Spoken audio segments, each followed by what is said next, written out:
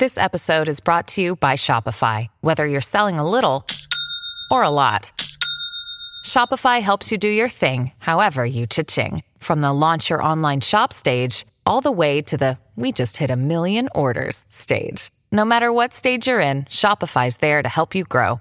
Sign up for a $1 per month trial period at shopify.com/special offer, all lowercase.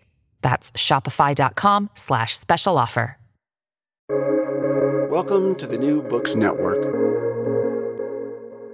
The poet and philosopher David Whyte writes, "To feel as if you belong is one of the great triumphs of human existence, and especially to sustain a life of belonging and to invite others into that." Hello, everyone, and welcome to the podcast. I'm Renee Garfinkel, your host on the New Books Network with the Van Leer Jerusalem series on ideas. We're pleased to have Joseph E. David on the show today to talk about his new book, Kinship, Law, and Politics, An Anatomy of Belonging.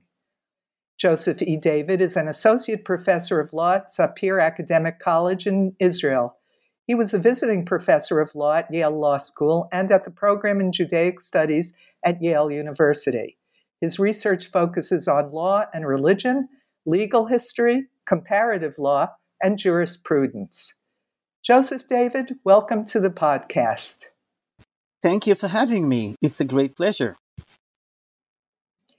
Kinship, Law, and Politics explores the meaning of belonging.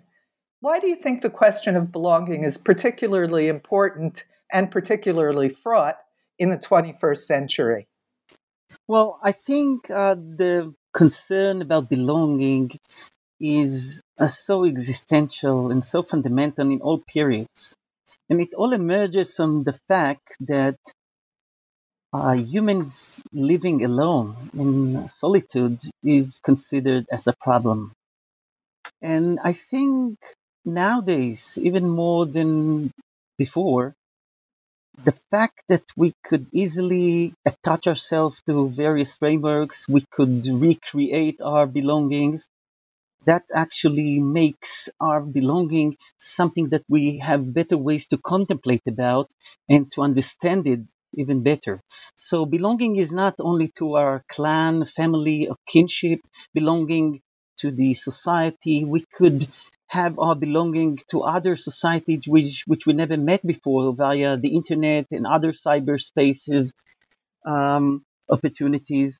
So belonging is a long-standing concern which we have nowadays much better capacities to deal with. In both biblical and Greek traditions, belonging is the ancient alternative to solitude. What, if anything, is the relationship between the vagueness of belonging in contemporary society and the increase in loneliness in society? So, as I said, I think we have nowadays much more opportunities to create our belongings, and we have also overlapping opportunities to belong to. We belong to one kind of society on some aspects in our lives, but we could also have other ways to belong to another frameworks.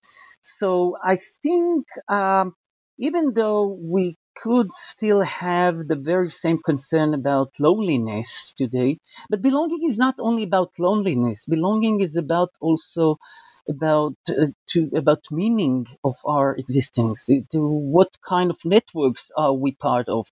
To what kind of people are we having something in common to share with? So I think that belonging is even more than the problem of loneliness nowadays as before. You talk about two different views of belonging, the essentialist view on the one hand, and I guess what we could call the functionalist, behaviorist, or imagined, useful illusion view of sameness. Tell us about those two views. Well, I think that dichotomy between essentialism and functionalism, or social constructions, are not peculiar to the topic of belonging. But I think when it comes to belongings, and we think about various attempts to understand belonging through the 20th century, this dichotomy is playing a very pivotal role. So, for example, when psychologists in the mid 20th century convinced us to think about our selfness and our belongings in terms of something which is much more essential or inherent to our personality, to our soul, to ourself. I think they just followed the same tracks as in other cases where we thought about social features as something more essential. But the more we think about other possibilities to understand these features, like a matter of narrative, a matter of imagination, therefore, on the one hand, we have much more ways, much more flexibility to understand these features. But on the other hand, it also takes us away for something which is much more stable. So, for example, when you think about, how gender issues were approached in previous times, I guess the traditional way was to approach it in essentialist terms. So you could be either male or female. But once we understand it as something more complex, we have a varieties of gender identities to think about, much more than the dualist option of being a male or female. So the same thing also with belonging. Either we could think about belonging in essentialist terms, and it's much more restricting, it's much more fixed, and also then therefore we could also talk about crises related to belonging. On the other hand, when we think about belonging as something more functional, something more imaginative, I think we could manipulate it more. We could be much more involved in describing our belongings and changing our belongings and feeling much more control about our belongings. But again, I think we also have to think about a combination of both. So in some sort of ways, our imaginative belongings is also becoming more stable and more fixed, even if it's not essential in the very rigorous sense. But I think we still have to tune the differences between the two options, either imaginative or essentialist, and to see how we could work with these two categories to describe better our subjects. So, are you saying that belonging and identity are really the same, or that they overlap? Or talk a little bit about the relationship between those two concepts. Well, thank you. I think that this is a very interesting question for myself, because it took me a bit to be sensitive to the possible difference between identity and belongings. And indeed, we tend to treat them both as overlapping concepts. We talk about identity politics as if it is the politics of belonging, but I don't think that that they're the same in all aspects. In many ways, I think that belonging is much more fundamental than identity. I think that our belonging is one of the components of our identity and not vice versa. So belonging, I think it's much more fundamental. I think it has much to do with objective feelings and facts. It's something more factual rather than identity. And identity itself has, I think, a very interesting history, and mainly a new history, mainly in the past century. As some thinkers have pointed out, identity became a key concept only in modern times, and in fact only in the mid 20th century, mainly under the impact of the works of some psychologists like Freud and of course Erikson Erikson, and Adler, yeah. right? Right. And therefore, and from there it moved also into the philosophical discourse, even though most of the philosophers wouldn't admit to that, but it became an issue only in later times. And the basic idea that Erickson spoke about is actually also um, based on the heritage of modern Enlightenment ideas and also some Protestant ideas. So, identity for Erickson, for example, was the true inner self of every in each individual. So here we have already the inwardness, we have the self, we have the genuine self, and as the philosopher Charles Taylor made the point, it's also about the ideals of authenticity and so on. But if we think about identity at the 21st century, I think we are exposed to a different idea of identity, which is something that has to do with information and data. So, for example, nowadays, our identity is reduced to data and information, and it is totally, or maybe not totally, but at least to a large extent, is detached from the idea of the self. We can think about digital identity, we can think about identity fraud, we can think about identity as something that third parties have, like governments and market forces, which is nothing to do with our inwardness or in our inner self. So I think that nowadays it's much more easier to distinct between the two ideas of belonging and identity and think about them separately. Nevertheless, I think the complex relation between the two and how they interplay through our intellectual history, it is fascinating and it is still there. I mean, they are not totally different ideas. They absolutely have some relations to each other, but I suggest to think about them separately. I suggest to think about identity as a different concern from the idea of belonging. Okay, that gives us a perspective through which to look at your work. And now you examine belonging from the external perspective of law. So let's look at that.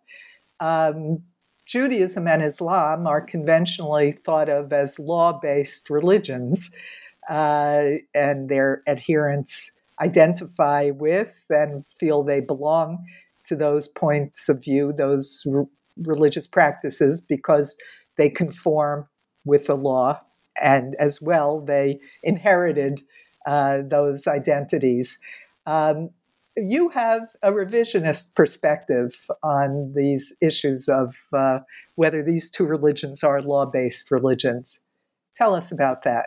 Yes, indeed. I think I also embraced initially the common wisdom that Judaism and Islam are legalist religions, and therefore there are so many similarities and proximities between them that what makes them so interesting.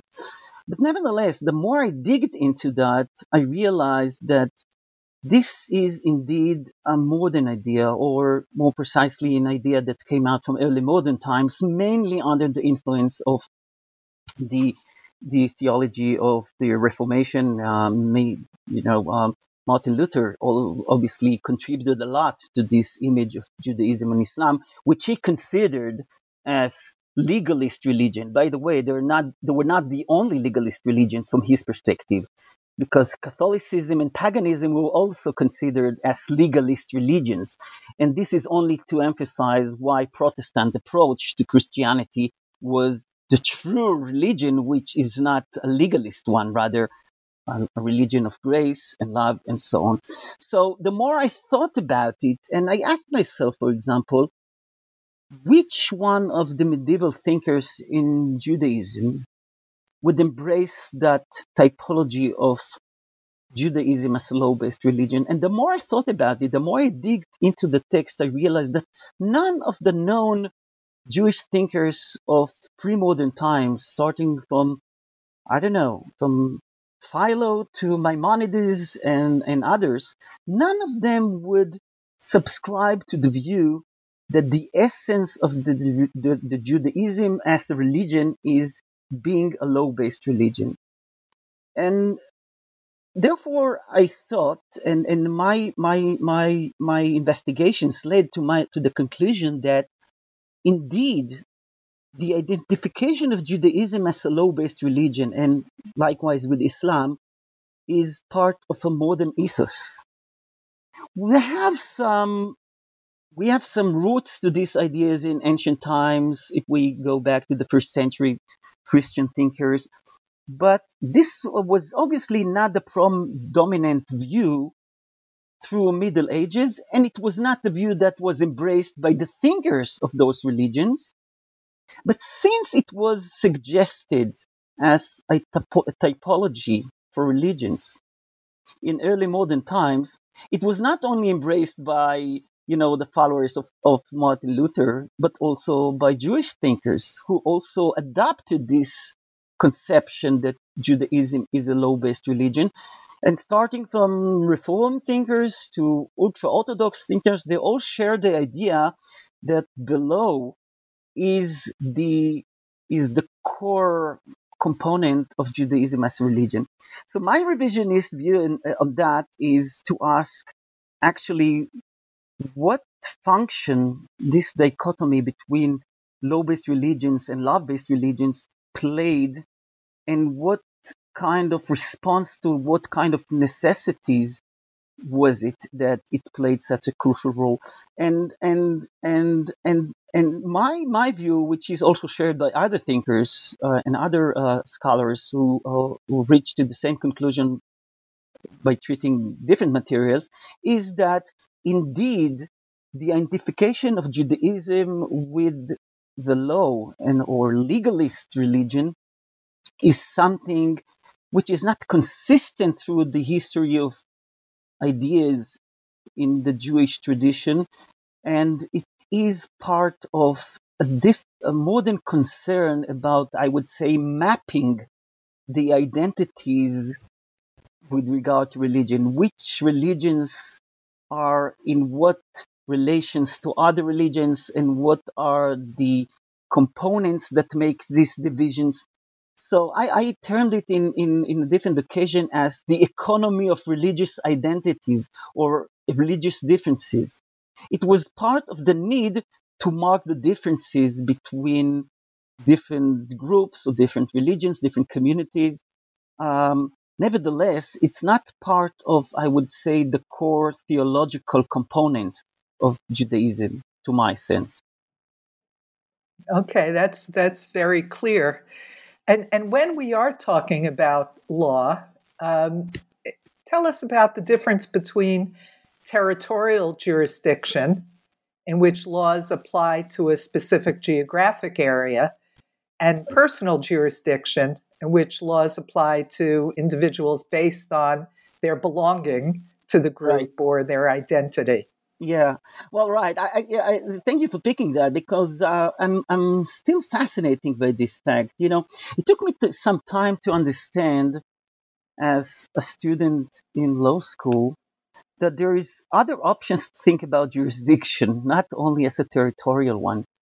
And in fact, the idea of territorial jurisdiction, it's starting at the Renaissance times, and it was enhanced in early modern times of the European political affairs. But obviously, this was not the sole opportunity to think about jurisdiction or the application of the law. And when you think about pre-modern legal system and non-Western legal system, mainly as religious legal system, so they don't actually acknowledge the importance of the territory. So if a person is, under obligation to some sort of law or legal system, so usually the territory is not something that marks the limits of this obligation, right? So, when we commit an act or transaction or a crime nowadays in one territory, it might not be considered a crime or a valid transaction in another territory. But if you look from a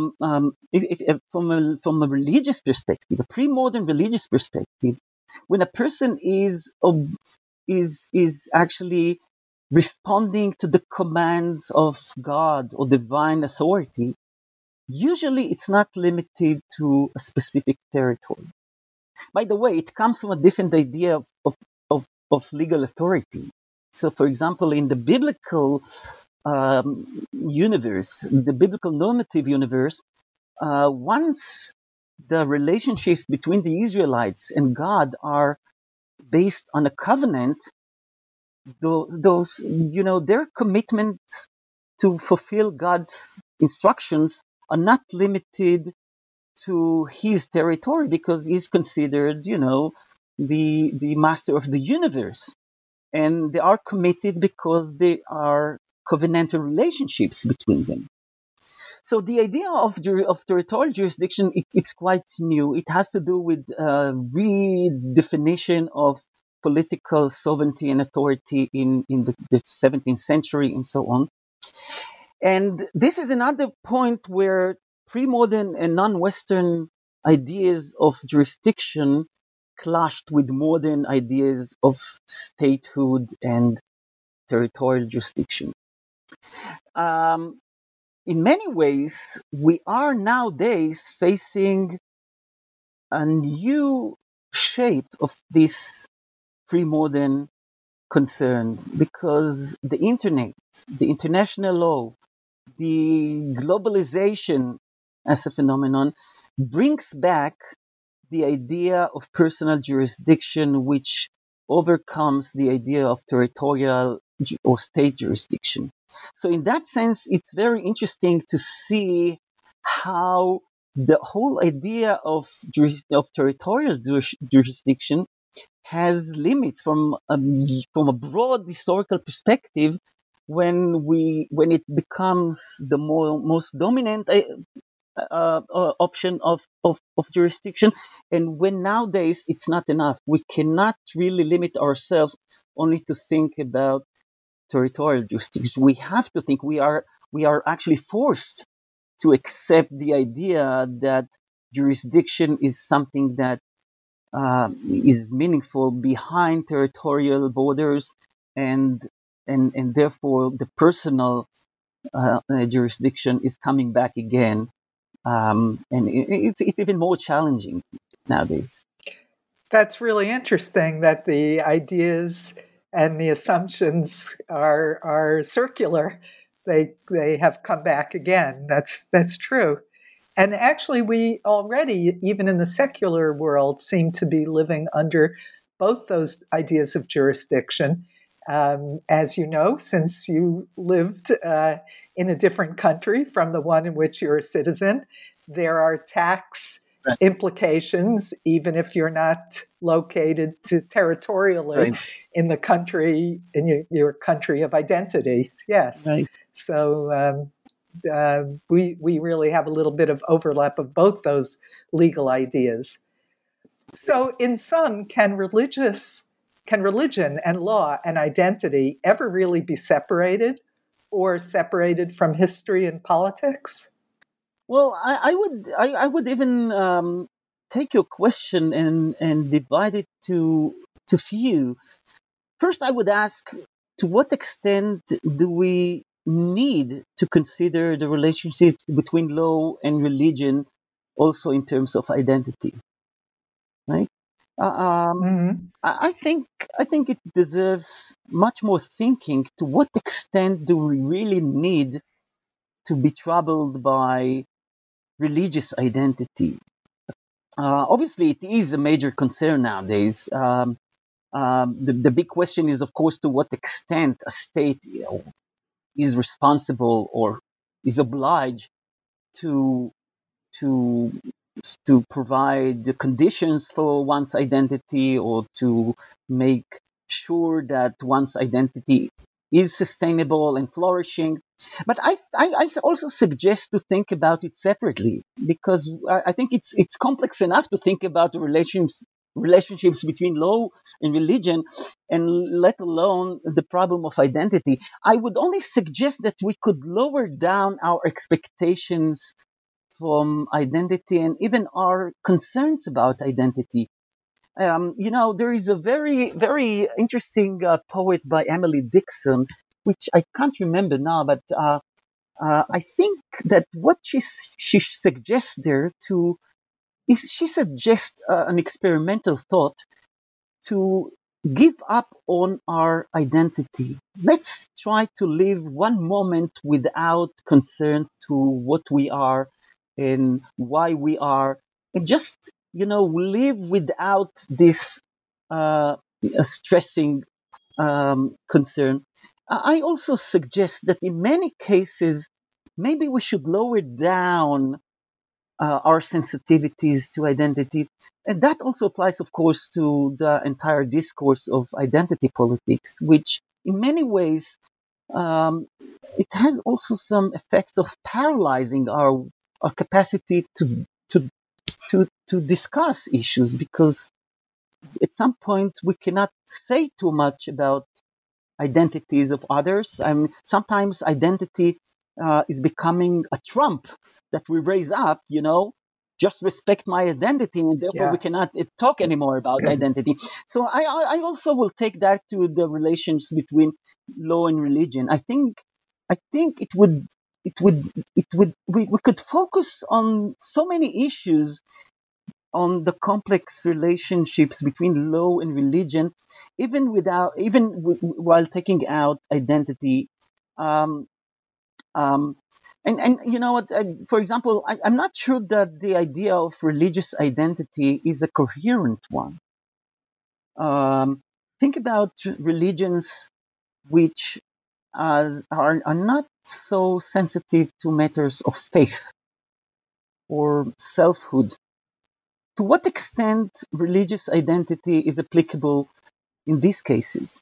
I'm not sure about that. And I'm not sure that religious, for some believers, religions are about truth, about the true knowledge, are not about identity or sentiments of identity or selfness. So I think that once we combine questions of religion and law and identity, we also limit our scope of what religion and identity are about. Oh, that's really an interesting insight. So let's take the conversation down to something that might appear to be simpler, but probably isn't.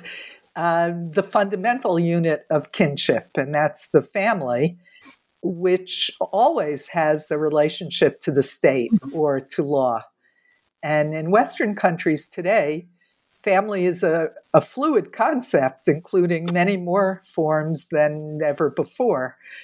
Why do you think the rise of liberal theory was a watershed moment for the political meaning of the family? Right. Well, yes. I came to this insight after digging into the basic elements of the political imagination in Western traditions. And it's quite clear, and this is a well-known theme, that starting from Aristotle, by the way, and even Plato, that the analogy between family and state is very crucial also to validate politics, but also to shape politics. And in that respect, the imagination of the state as an extended family, which is built of various households and families, is actually a very central leitmotif of Western political thought, up to the point where the imagination between the monarch and the father was questioned. So thinking about the family as a body, and therefore on the politics as a body, which again, they both have their head, the head of the family, the head of the state.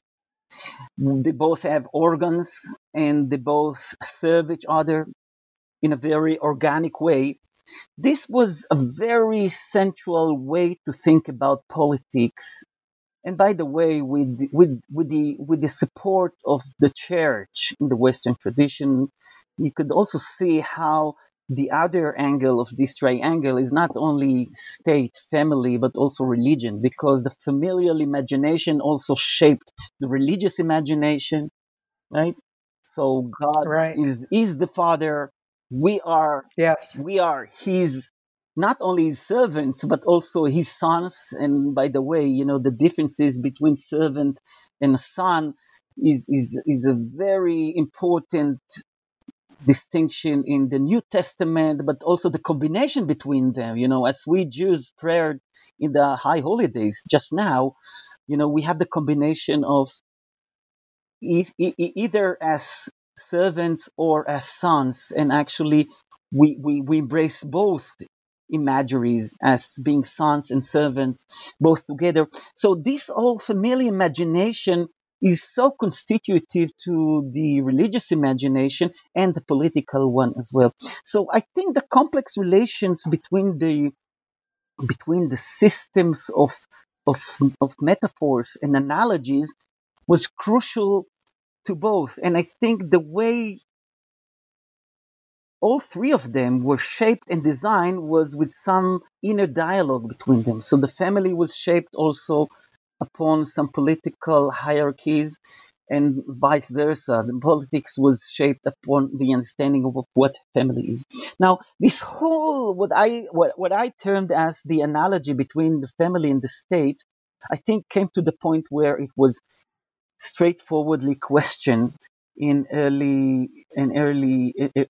liberal times, I would say, when, for example, some thinkers ask themselves to what extent the political leader is indeed the father of the citizens. And they even asked more than that, to what extent the familiar relationships, the hierarchies within the family are to be understood in terms of parental authority or parental power. And and this is a moment where so many things melted down, and other options came out. So, for example, when some of the thinkers suggested to think about the family not as constructed around the father, the pater, but something that is functional, that is instrumental, and that is a place that should serve the individuals within the family. This is totally a different anti-traditional approach to the family and also to the political affairs.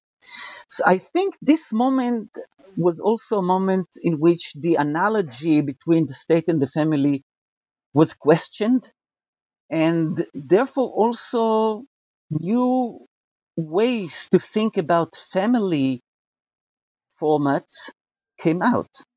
So there is not only one way to understand the family as a framework, not only as a matter of production, not only as a locus of love, not only as something that allows individuals to cultivate and flourish, but either the combination of both, or maybe including other functions of the family. So I think we have the opportunity to think about not only about one way of understanding the family, but on various ways. And it all came out from the idea that there is not only one way of understanding the family, not only one way to understand politics. These are two maybe related but distinct realms, which we have to ask straightforward questions about them. How does it serve the individuals? What kind of values are served there? Either autonomy, self-determination, liberty, freedom. All these kinds of questions are asked only in modern liberal contexts and not beforehand. The family was not considered a place of freedom, neither the political arena. So I think this is another aspect of the birth of liberal thought, which is which opened the door to think anew about these fundamental environments, which were also sacred. You know, the family was sacred and is still sacred. It is considered sacred in Western societies. But we have much more freedom to think about it, um, through varieties of models, not only one. So, do you believe that that modern thought, liberal thought, presents more of a profound change in the concept of the family than, let's say, some major changes that happened historically? For example, the outlawing of polygamy or the abandonment of primogeniture? Well, that's interesting. I'm not. Well, that is very interesting. I'm not sure that I could see how the struggle for polygamy is coming into that. But I would suggest to think about another case, and that is the institution of adoption, for example. In pre-modern times, or in traditional societies, adoption was a legal institution which usually was used and practiced to serve the family interests, or mainly the interest of the head of the family. So in ancient Rome, when individuals were adopted, they were adopted to serve the family to which they were adopted. Now, in modern times, we think differently about adoption. In Western liberal societies, the first value in which we think about adoption is through the best interest of the child. Namely, that first and foremost, we ask to what extent the whole process of adoption serves the best interest of the child. So it doesn't mean that people do not adopt to fulfill their concerns and their wishes and their lack of children, but the most and the major concern that we ask before we start the process is, to what extent does it serve the best interest of the child? And this is a totally different look about the rule and the place of the individual even within the family. Beforehand, in pre-modern times, and you don't have to go that far, even through the 19th century, adoption was not about the individuals, but rather about the persons who adopt them and how they serve their interests. So I wouldn't, I think that polygamy is a very interesting case to think about it, and mainly the insistence on polygamy, and maybe the question why in Western societies are so stubborn to persist to insist on monogamy. Monogamy. But Yeah. I think we might also expect to see more questioning about that format as well. Even nowadays, I think that just a year ago, even in the state of Utah, they overturned the prohibition about polygamy, or maybe softened it a bit, because many, when we think about it in terms of liberty and full consent, we are much more deliberated from the traditional monogamous model.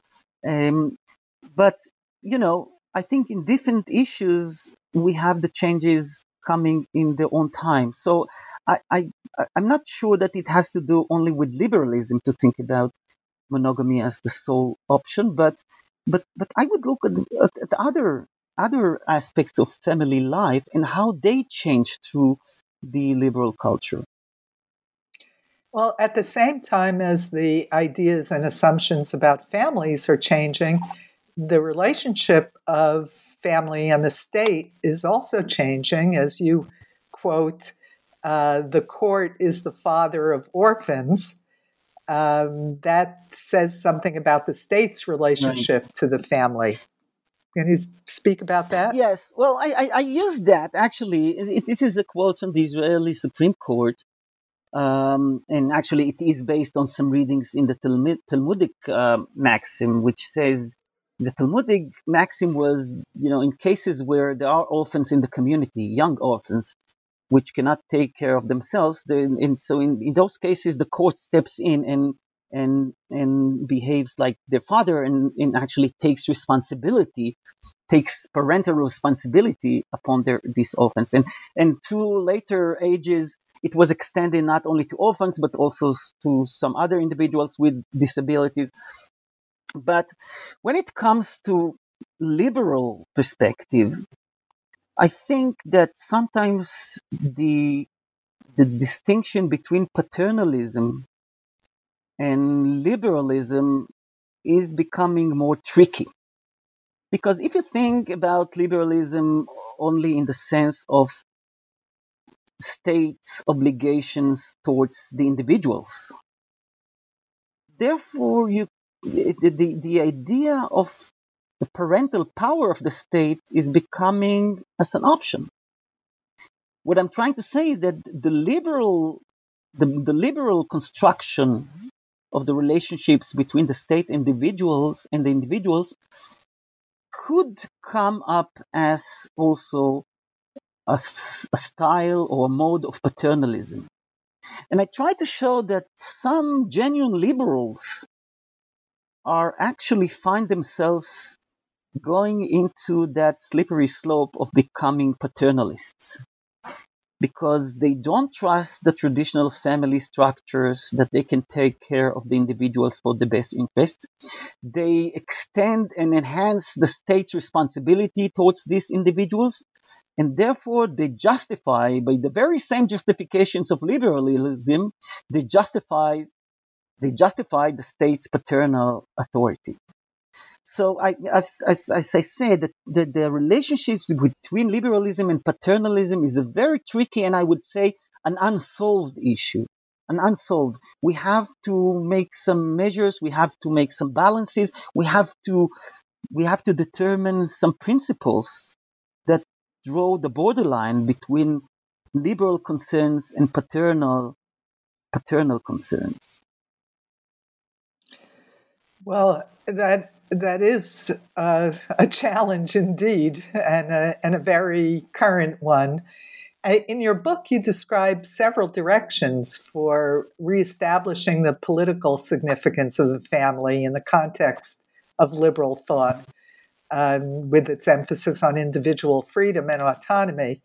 So I'm going to ask you finally to commit yourself. What, in your opinion, is the best way to balance the tensions between family and liberal values? Right. Well, I think, I was trying to make the case for that the best way to think about the family in our liberal frameworks is as an environment which enjoys the status of being a political environment. Namely, I think it is important to allow within the so intensive political affairs to allow some islands of apolitical environments in which we could enjoy the freedom from politics. And in that respect, it also explains why a political environment is also important and indeed crucial for the development of the individual personality. So in that way, I think the family also serves the politics because it is the breeding ground for individuals. It is a space where individuals could become or could also execute their apolitical existence. And they go back and forth. I mean, it's not only about privacy, it's about being apolitical. And the family, in that respect, is fulfilling a political rule because the politics cannot actually sustain when it is when it is applied totally. So I think the balance between political and apolitical environments is crucial for both, but mainly for the politics to allow places to develop and to flourish and to be deliberated from some political expectations and constraints, even from some moral expectations and values like equality and discrimination. I think discrimination could be exercised within the family, and it is not considered as a major problem as if it was exercised in the political realm. I'm not saying that it is okay. Obviously, it is not. But it has a different volume. It has a different significance when it is practiced in the political sphere or in the family. Right. I see. Well, Joseph, you've given us a lot to think about, and you've been very generous with your time. Before I let you go, please tell us what you're working on now. Oh, actually, it's quite easy to answer that because I was so intrigued by the concept that you mentioned beforehand with identity. The more I worked on belonging, I realized that identity is something that is we take for granted, and we don't have a clear concept of it. And as I hinted before, I think that nowadays, mainly in the two past decades, with the rise of technological achievements and huge databases, I think that our troubles with identity take a different shape. So I'm working now about on identity and the conceptual changes of matters of identity, and in fact also the morality of identity nowadays, which totally differs from our concerns with identity a few decades ago. Well, that is a substantial challenge, and I'll look forward to reading your work on it when it's published. Thank you, Joseph, for your important Thank you, Renee. work. Thank you. It is a great pleasure. Thank you. Thank you for being on the show today. And thank you to our researcher, Bela Pasikov. Bye-bye.